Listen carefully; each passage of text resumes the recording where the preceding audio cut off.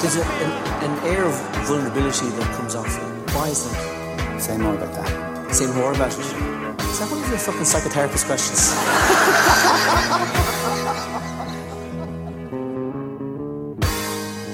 West Cork. That's where we found ourselves this week.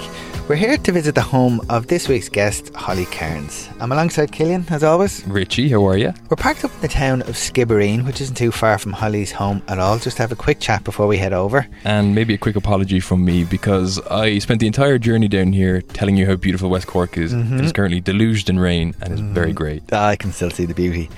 To those unfamiliar with Holly or her story, Holly Cairns is the leader of the Social Democrats. She took on that role in February, and she's someone who hasn't been in politics that long at all. 2019 was the year she ran for office for the very first time, and amazingly she won her seat on the Cork County Council by the smallest of margins. I mean that literally. She won by a single vote. She won by one vote. Which is absurd. It's amazing. The following year she contested the general election. She ran for office for the Cork South West constituency, and she won, and she's now the party leader. So it's an amazing amount of progress for somebody in a very short period of time, and all at a really, really young age. Like, Holly turns 34 this weekend, which kind of makes it all the more incredible, really. It's mad. I see it was head spinning stuff for her to go through. So what I want to do, I'd like to talk to her about that, but also I really want to delve a little bit deeper into a topic that Holly spoke publicly about for the first time earlier this year. I think in January it was, namely the abuse that politicians now routinely receive, specifically the nature of the abuse aimed solely at women, and more personally, what are her own experiences in this area. In addition to loads of inappropriate and sexualised comments and messages, she's spoken publicly about this. She faced a pretty frightening scenario of one man repeatedly showing up at her home, and it's the home we're about to visit now. So I really want to learn what kind of responses she's been receiving from colleagues, from constituents, from anyone really, since she spoke publicly about that for the first time, and just what has it been like for her since she spoke so openly and candidly about it all. So really looking forward to this one, and once again, honestly, Killian, I'm delighted that our guest is inviting us into their home to have this conversation, particularly, and I'll take your word for it, because it's in such a gorgeous part of the country. As usual, I want to tell you that this podcast and this entire episode series is brought to you by Now.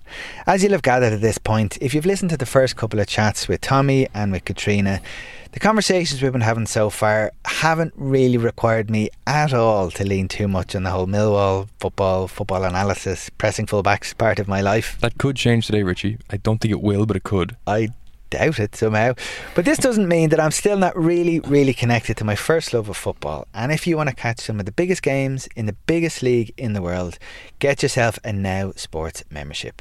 What are the biggest games? Well, they've got Man City v Liverpool on the way, and they've got Newcastle v Man U, and Liverpool v Man U is coming up very soon as well.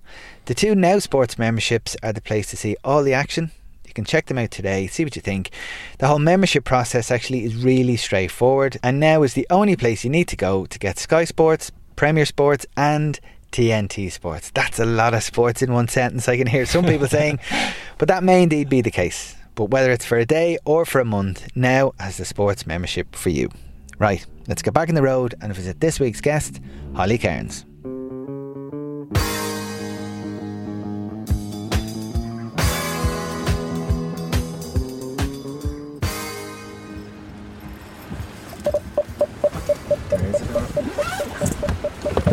Hi Holly, how are you? How are you doing? It's gorgeous. You're perfect parked here, as long as you don't mind standing into a puddle. Perfect. Well, I've got long legs, I'll jump. Oh God. Where are we going? This house here, Okay. just behind you. Yeah, Great. Yeah, thanks Holly. Thanks a million. Holly Cairns, you're very welcome to episode. Thank you so much. Thanks so much for having us and for inviting us into your lovely home. I have your bulldog Hey sleeping at my feet. It's very cosy. Is it hard to leave here to go up to Dublin, to Leinster House? It seems like a different world we're in here. Yeah, actually sometimes I suppose one of the aspects of the job that isn't that nice is being away from home so much. So going up to Dublin normally on a Monday until Thursday night. But I mean, trivial. I've heard you speak a lot about your job and your path into politics, and you have an openness about you when you talk. And that's kind of one of the themes of this series. We're speaking to lots of different people about the experiences they've had. That openness, is that going to become a problem for someone who's become a leader of a political party? Do you have to be more guarded or do you have to be more available? What happens when you become leader?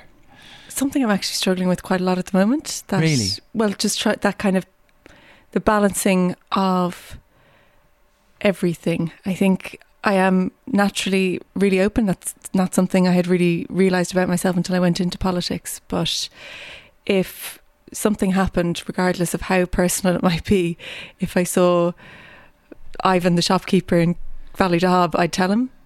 And that's never had any repercussions because like nobody cares, like ultimately. And then since going into politics, I would be like open about things, say things, and then that gets turned into a headline in a newspaper, and without any context, it can feel like there's a lot of coverage then of just your personal life, and it's very difficult to just manage that then, because ultimately, if you don't want, personal focus on you as a politician and now leader of the party, then you need to close up. And that's not something that comes very naturally to me. So it's about balancing that. And I think that's the thing that I'm kind of grappling with at the moment is like, well, I do ultimately need to be myself as well, because you can look at politics in the abstract, but ultimately people need to trust the people they're voting for and in some way at least get to know them. And if you close up and don't engage with people in the way that you used to, I don't know. It's just a difficult thing to balance. I'd assume a lot of people in the world of politics are media trained, or they get support in how to get through a whole interview without really saying anything about themselves. They can be quite guarded and know where to keep the boundaries. Maybe I should have done that. Maybe I should add some media training in the first instance, but I don't think so. I don't know, from my perspective, like it's only 4 or 5 years ago that I wasn't involved in politics at all. I had nothing to do with it. And when I'd hear politicians just like talking on the radio or on the TV, it just felt like jargon. I didn't feel like I could connect with it. I didn't feel like it was speaking to me, listening to me, anything like that. So I don't really want to learn how to do that either, I don't think. You hear politicians getting asked a question and they just literally don't answer it for 3 minutes on the clock. You don't want to go there either. So I guess it's just politics is a whole new world, and the media for me is a whole new world. And I've just been kind of learning as I go along. And I think now, like it was one thing, say, becoming a councillor, and that became a little bit apparent. And then very quickly after that, became a TD and became a bit more apparent. And now I'm the leader of the party. It's like there's even more at stake based on things that I say. So it's just tricky. I really felt it at a time. I had said there's a new Citizens Assembly on drugs set up at the moment, and one journalist had written a column just about that, and there was a few of us in a cross-party group on drug use and legislation around that. And that journalist spoke to a couple of us who were in that group, and he said to me just at the end of talking to him, is there a reason you have a particular interest in it? And I was like, well, probably because my brother died of an overdose, my stepbrother. And he just put it in the article as part of the article. He didn't do that thing of making it the headline and all the things that I wouldn't be kind of wise enough to realise that would happen. But it wasn't until I became the leader then that happened. It was taken from there. Well, you've spoken about this publicly, speak about it now. But if I weigh that up, for me, I would never not speak about that. And I do remember at the time when I spoke about it, people would say like, Holly, there's no need to be ashamed. And I was thinking, I'm not ashamed. Where did that come from? I was sad. But there's this whole... Yeah, so it's like, for me, I wasn't able to not speak about it anyway. That wasn't an option in hindsight. Even, I would never hide that. It didn't even occur to me that there would be any shame attached to it, but that would almost be how it would be perceived then. And I just couldn't believe that in the moment. I suppose because I was feeling sadness, I wasn't feeling any kind of shame, And then it was just, as time... So for my own self, I wouldn't change that. I've no issue talking about it. I think it's important to talk about things like that because like more people die from drug overdoses than road traffic accidents, and we don't see the same kind of public awareness campaigns, nothing. So I think it's important to talk about that.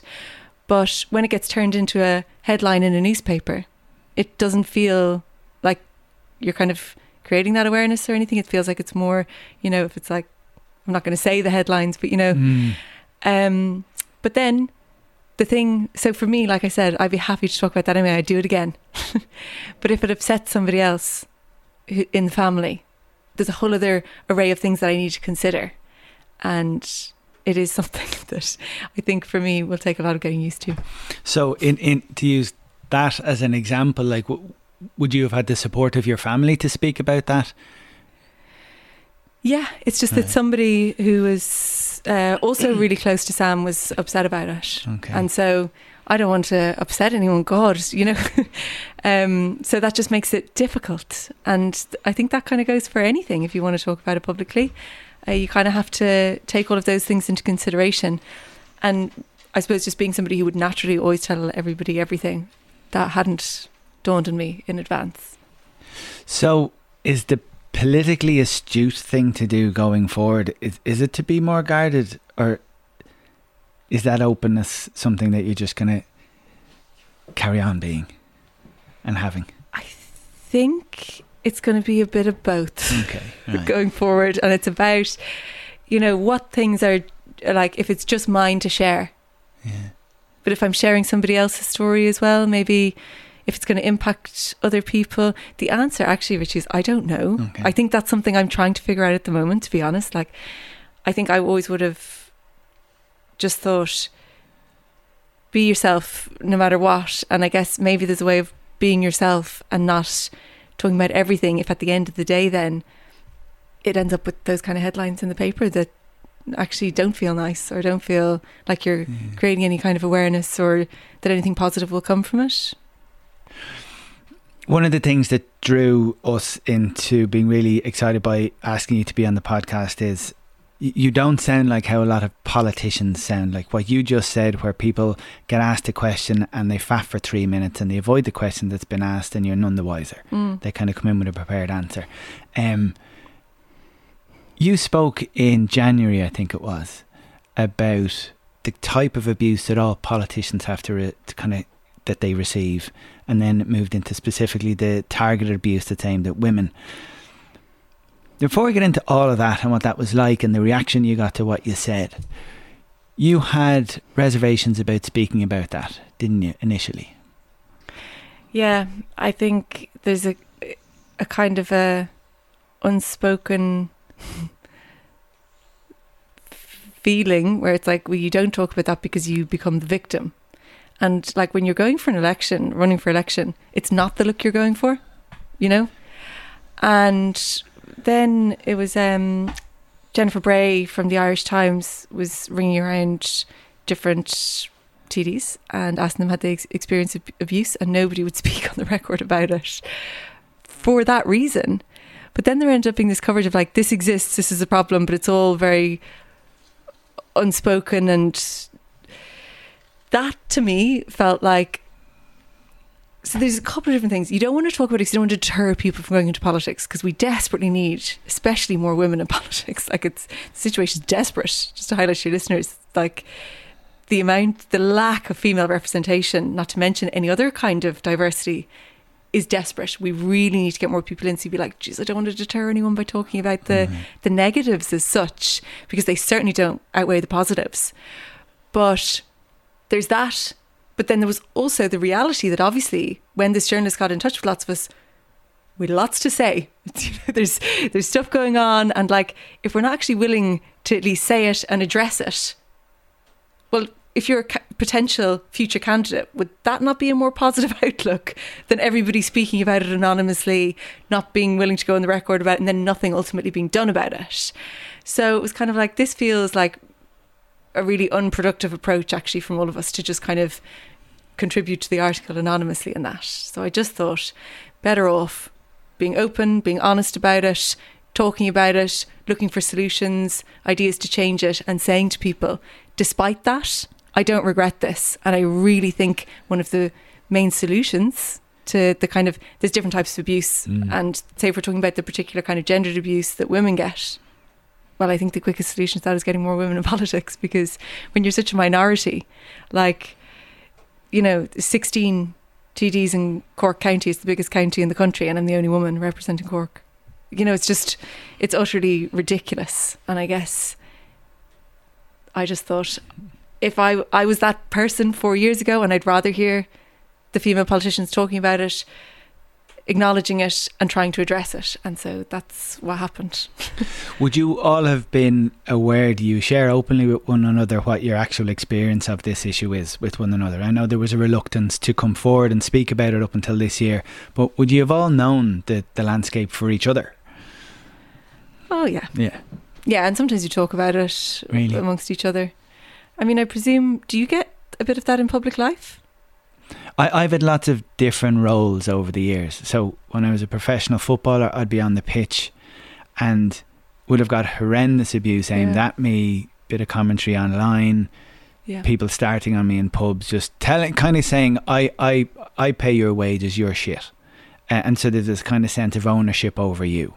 And you're kind of boxed into this position where you go, well, I can't shout back because then I'm a footballer shouting at a supporter of our club. That's not an acceptable look at all. So you kind of have to say to yourself, well, this is acceptable. It's not going to change. And exactly like you said, if I speak up about it, I'll give people the impression I'm struggling to deal with it, or it'll invite even more stick. And I bring attention to myself in the wrong way. Again, it's this perception of weakness. Yeah. And you're a footballer, and I was at a club which was particularly macho and tough. So anything that perceives you as weak, you run away from. So that would have been in my teens and 20s. And then at various points as a pundit, you get lots of abuse for the opinions you gave. I worked for a football club in an administrative role. People give you dog's abuse for the decisions you make. And over the years, I would have had to come up with various ways of managing it, ignoring it, or getting support with it. What support do you get with the stuff that's said to you? I suppose I have an incredibly supportive family. Okay. Boyfriend, colleagues. That's, I think, the only answer to that, really. There's, things like CCTV. Yeah. Well, you know what I mean? Other kind of solutions to it. But I suppose what I don't feel like, or maybe you're saying there, the presumption of weakness.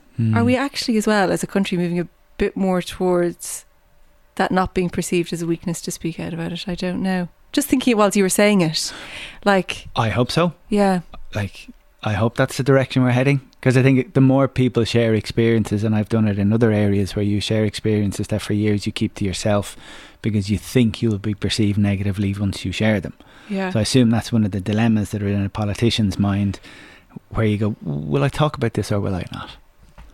What are the kind of things that female politicians in general, or you personally, have to deal with? What is the commentary? What is the terminology? What kind of things are said to you or about you?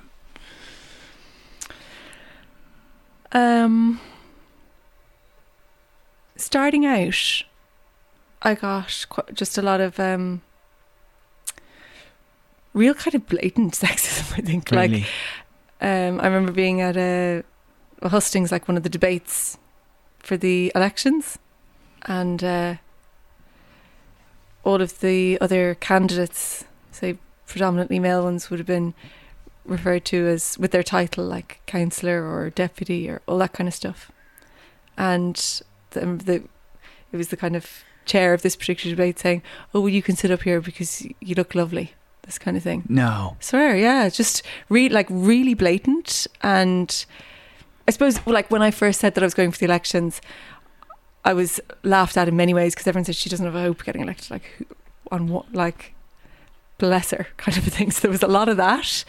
And then, difficult to explain that, but then it kind of changed then over time. It became much different then when I got elected as a TD, and I guess you just become, more people know you, so there's a greater quantity of commentary coming from more places and more people.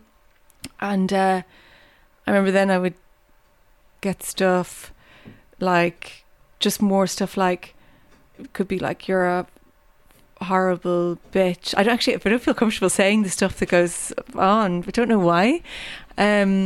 Which in itself is noteworthy, that is so difficult to even repeat. Yeah. But nonetheless, it's said repeatedly to you. Somebody once photoshopped my head onto a dead body in a coffin and sent it to me, and left a voice note saying that they would piss on me. Remember that? For some reason, stands out. I could see why that would stand out. Yeah. I guess a lot of the stuff then, when I became more and more known, was more sexualized stuff, and I think that's the worst. I've no issue with somebody saying they completely disagree with my politics, or they hope I don't get re-elected, or anything like that. But it's the more sexualized stuff, I think, is the worst stuff that I've received, probably. Is that constant?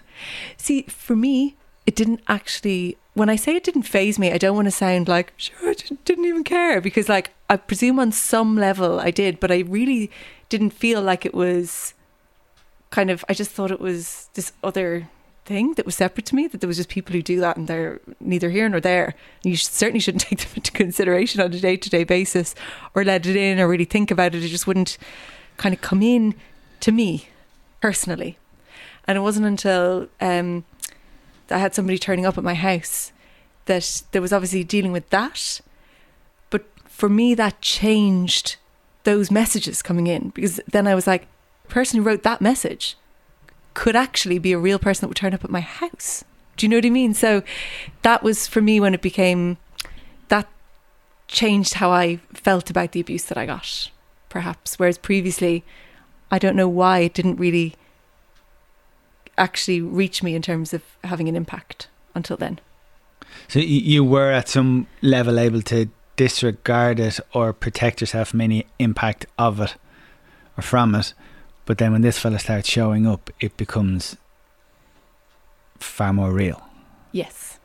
And they showed up to this house that we're in now. Yeah. Wow. Yeah, on a few occasions. And then were you here on your own at the time? It's a while ago now. I think I kind of blocked it out to a certain extent. I think they came 3 times. The first time it was like coming with a kind of feigned query about something, do you know? But it felt not like it didn't feel genuine, you know? And I think they said, you look sexier in real life, or something like that. And it made me obviously immediately really uncomfortable. Asked them to leave, asked them not to come back, that kind of thing. And there was persistent messages to the work phone before that and after that and everything. And then I remember being in Dublin at one point and getting the message. When I say getting the message, it would go to my work phone, but I'm outside your house, this kind of thing. And obviously you've just driven down here. It's a really remote, really rural area. I think one of the furthest TDs from Leinster House. It's a lovely community. I was born here, you know. It's just so safe, so lovely. I didn't even have a key for the door. I couldn't lock it if I wanted to. So it just changed all of that. Now I've got locks, obviously, I've got CCTV, I've got different bits like that. Did contact the guards. And the thing is then, there's a situation where it's like, unless you make a formal complaint and then you're willing to go through the courts and all this kind of stuff, there's very little that the guards can do. And if you make a formal complaint and go in through the courts and all that, you've got a situation where that's covered by the newspapers. A lot of your time and energy would go into having there's this whole, you know, array of things that kind of would go with it. And so, yeah, then they came back again with flowers. Is that out the second time? Yeah, it's a while ago now, and actually it feels, I'm kind of glad now that we're talking about it, that I'm like, I don't kind of, it doesn't feel that fresh in my memory, all of the details and everything. But I just think, you know, in hindsight, when I got elected, ideally, even if it's not particularly nice, there'd be a kind of a briefing. Okay, this is what we recommend. You do become a bit more of a potentially, you know, subject to this kind of abuse. So we recommend this, we recommend that. And then you're not in a situation where you're completely unprepared for that kind of a scenario. It's unlikely to happen anyway. I think we're really talking in the extremes of it. And like at the end of the day, I was able to get those things, like get the locks on the door, get the CCTV. And like, there's a lot of people who I represent who live in much more precarious situations, like in different types of homeless accommodation, if they can't find accommodation, who are at far more risk. So I think the lens of perspective is really important, or it was really important for me, because obviously in a moment like that, if you're scared, it's like after time you can think, well, what can I do to address it, to make it safer? And when you put it into perspective, it's a price you pay for doing the job, but you're trying to make change. You're representing people who are in a much more difficult situation. So it's not a deterrent You know, it's just a really unfortunate aspect that I think just needs to be addressed and taken seriously. And we encourage people to keep going anyway, you know. Are you glad is maybe the wrong word, but are you glad you spoke about that publicly when you did? Yeah. Yeah. Yeah, I think so. And like, now there's been a few like changes since then. The Ceann Comhairle, Sean Friel set up kind of a working group in the House of the Oireachtas, and like, I mean, for the next round of TDs who come in, and you know, I'd be encouraging loads of women, minority groups, people to get involved in politics. I'm glad that it's kind of spurred the action of something there. If they get involved in politics, that there's kind of some advice and support to get those kind of things in place to make sure that you're safe. And I think, you know, if that's just one thing that comes from it, that's a plus.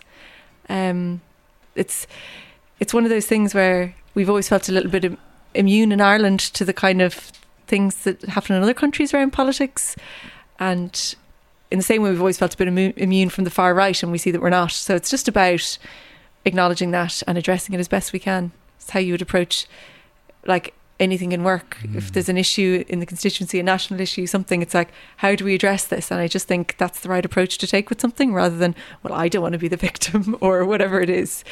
So yeah, I don't regret it. I'm really interested in learning about the reaction to it, the responses, the private ones or the public ones. So there's a working group set up. That was one outcome. Privately, in what way did your colleagues in the Dáil respond? Was there lots of messages of support and encouragement to keep talking? Yeah, there was. And lots of people saying like, oh, well done, and I wouldn't do it. Because it's not for everyone. No. Yeah. No, and there is, like you talked about, there's a toll to a certain extent. So, you know, you got to, I suppose, pick your battles as well. So maybe in that sense, would I have picked that one? Well, sure, look, I did. not intentionally. But my mum always says that you can't die on every cross. You know, that you kind of have to pick your things. But a lot of things choose you, like, rather than the other way around, I suppose. When you used to get abuse like that, somebody starting you in the pub, that struck me as quite extreme. How would you deal with that? Well, you kind of have to do a quick calculation and assess like what your options are, and you very quickly realise that fighting or pushing back or being angry or aggressive is not going to end in any way that is going to work for you. But say afterwards, when you got home, the next time you're in the pub. There was just back then, as we're talking about the mid-90s, late 90s in England, and it was just accepted that if you had this job as a professional footballer, that you were public property, you were the property of the supporters of the club, and anyone in the media could say anything about you, and you were never off. Like before we recorded here, I asked you, are you ever off? Are you always available? In that job, you're never not a footballer. So at any time of day, no matter who you meet, they was felt like they were empowered to say what they wanted, give you whatever feedback they thought was appropriate about how you were doing your job. And you can't just take it. Would you go into the pub with your shoulders slightly up, like I could be? Well, you just, I'd walk the dog and have that. Yeah. Because at any point someone could shout something, and you're a very different context, receiving very different commentary and abuse. It's a similar thing, though. Yeah, the landscape is the same, but we're both limited in terms of our options in the moment. You can't really fight back, can you? No, but it is a similar thing. Like we're talking here about the general abuse that comes with certain roles, but the specific issue of the type of abuse that's aimed at women and the sexualised nature of a lot of it. Is that more of a pronounced issue now, do you know, or has this always been the case? I'm not sure is the answer to that. I've been in politics for, I suppose, a relatively short period of time, so I'm not entirely sure how it's kind of developed over time. It was 2019 I first ran for the local elections, and actually the person we know mutually is, sometimes I was only saw her this morning and I was thinking of it. When we first met, it was in the car park in Costcutters in Skibbereen. There was it was one of the first canvasses for repeal in West Cork, and in the WhatsApp group it was to meet in this car park, and Claire was the first person there and I got there, and we got into the same car, like, nice to meet you, whatever. And I sometimes think back to those two girls. I was still in my 20s. Like, if we knew that when we first met that moment, where we would come to you today. So the very first door I knocked on was with Claire. Very first canvas I ever did, we knocked on a door and asked people to vote for abortion rights. And then it was from there, Claire's been with me every single step of the way, from the first canvas for me going for the local elections, where we got in by one vote, and like that we were written off. We weren't even mentioned in the coverage of it in the newspaper because they didn't think that we had a chance. And then it was only 8 months after that general election, we went for that and we got that seat. Claire was my campaign manager the whole way through. Going up to, it was just March that I went into the role of leadership when Catherine Erosion stepped down, and it was Claire in the room with me where we were freaking out before I went out to take over the position. So I think sometimes to explain where we started and where we've come from in a short period of time, I don't have that kind of knowledge of the context of what it's been like for people. I haven't been kind of entrenched in politics for years and known other politicians or been in a political party or involved in any way. So it was all so new to us. And obviously there's things then you'd be like, oh, I didn't even know what we're getting ourselves into. But I think it's ultimately been our biggest strength, because like we talk about like experience and stuff like that in politics, and like some of the most experienced politicians in the country bankrupted.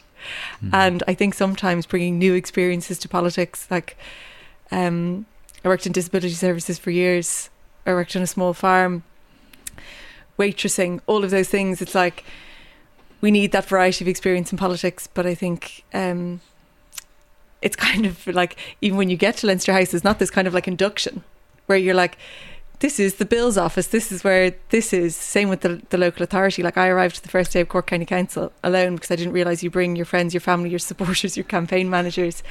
So having that kind of fresh perspective I think is really essential. And then it just lets me down in moments like this where I can't answer a broader question about politics. I think there will be people listening to this who have no experience of receiving random negative commentary or abuse from members of the public for the job that they do. And I don't have any personal experience of the type of abuse you're talking about. To the just get on with it, it's part of your job crowd, or the take it as a compliment crowd, or the it's not going to change, just deal with a crowd. Like, how can you explain to people like what the impact of those kind of messages are, or that kind of treatment and that kind of abuse? I hope in speaking out about it I explained a little bit of that impact, and I guess, you know, if you're somebody who sends threatening messages like that online and thinks, sure, what harm, you know, to think about the impact that it has on somebody. Like that I used to have the doors unlocked. Now, if I had something like the hairdryer on, I'd be like, I'll lock the door in case I wouldn't hear somebody come in, or, you really? know, like I never would have occurred to me for a second before like that. No keys to the house previously. So I guess I think sometimes, you know, because like I said, that the perception of like a message coming in and me thinking, sure, what about it, to then thinking, oh my God, that's somebody's turned up the house. Like realistically, it's not. Well, if all of those people had turned up the house, I'd be talking about it now. They don't. But I guess it's just, I mean, also important for people to know that a lot of the time public reps go straight to the guards with things if they're, you know, at a particular level of threat or kind of anything like that. And important for people to know that. And eventually they can match things up. If different people go to the guards or different things, they might be able to put a few pieces of puzzle together and find you. And, you know, it's kind of, it's putting yourself at risk as well if you're doing something like that.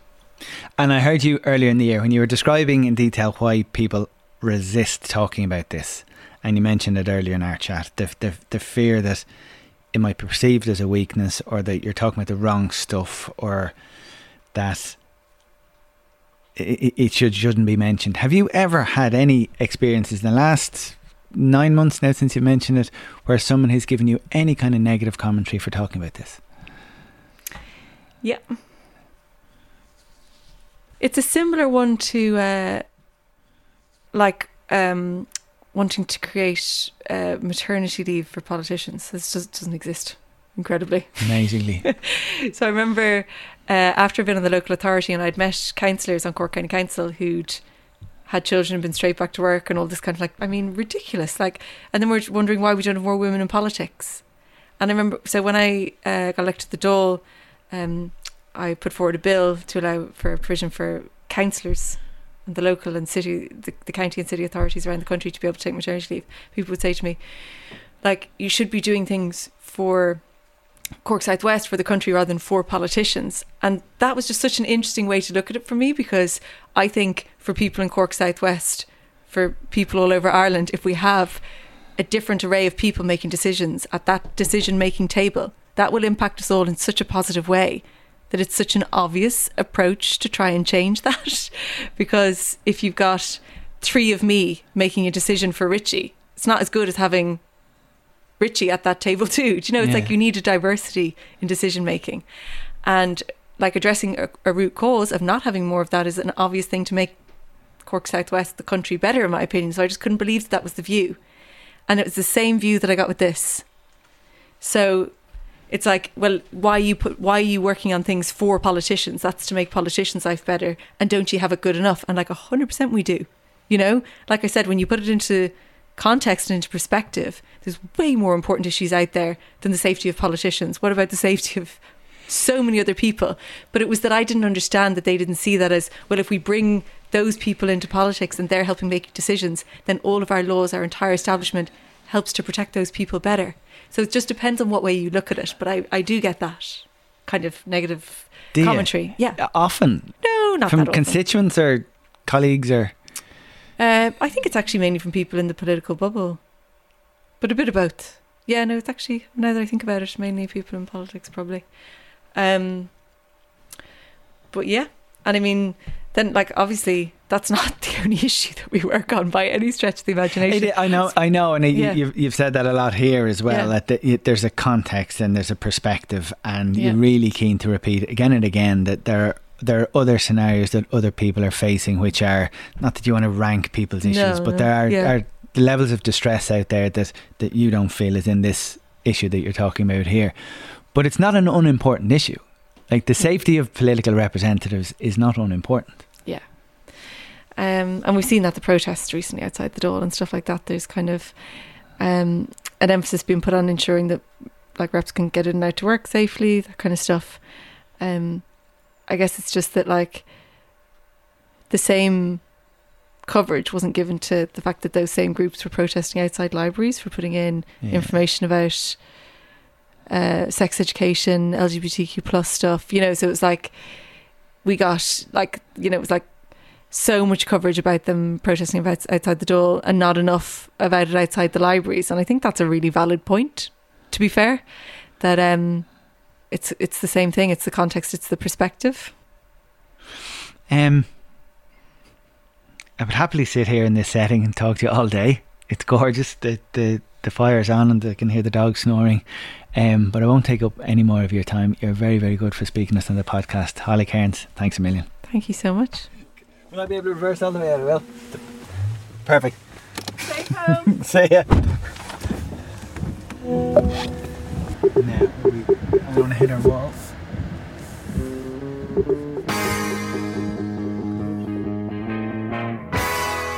Here we are back in the town of Skibbereen. And we're still in the rain, and I am still apologetic, Richie. Yes, you are. That's gorgeous. Thank you so much to Holly Cairns. I really want to thank her for inviting us into her home, for having that conversation with us, and for introducing us to her gorgeous dog, Hey Hey. And also Blaze the cat, who I think could really feel that you were not a cat person, Richie. Oh, I think I made that clear from the moment I arrived at the house. Before we go, a reminder that this entire series of episode is brought to you by Now. We're delighted to have them on board. As I mentioned earlier, they've massive matches on the way over the next couple of months. They've got Man City v Liverpool, Newcastle v Man U, and Liverpool v Man United. Plus, the return of the Champions Cup in December isn't too far down the tracks at all. So if you're into rugby, you can stream it all with a Now Sports membership. Once again, huge thanks to Holly Cairns. Thanks to you, Killian. Thank you very much, Richie. Episode is the Second Captain's podcast and is part of the Acast Creator Network.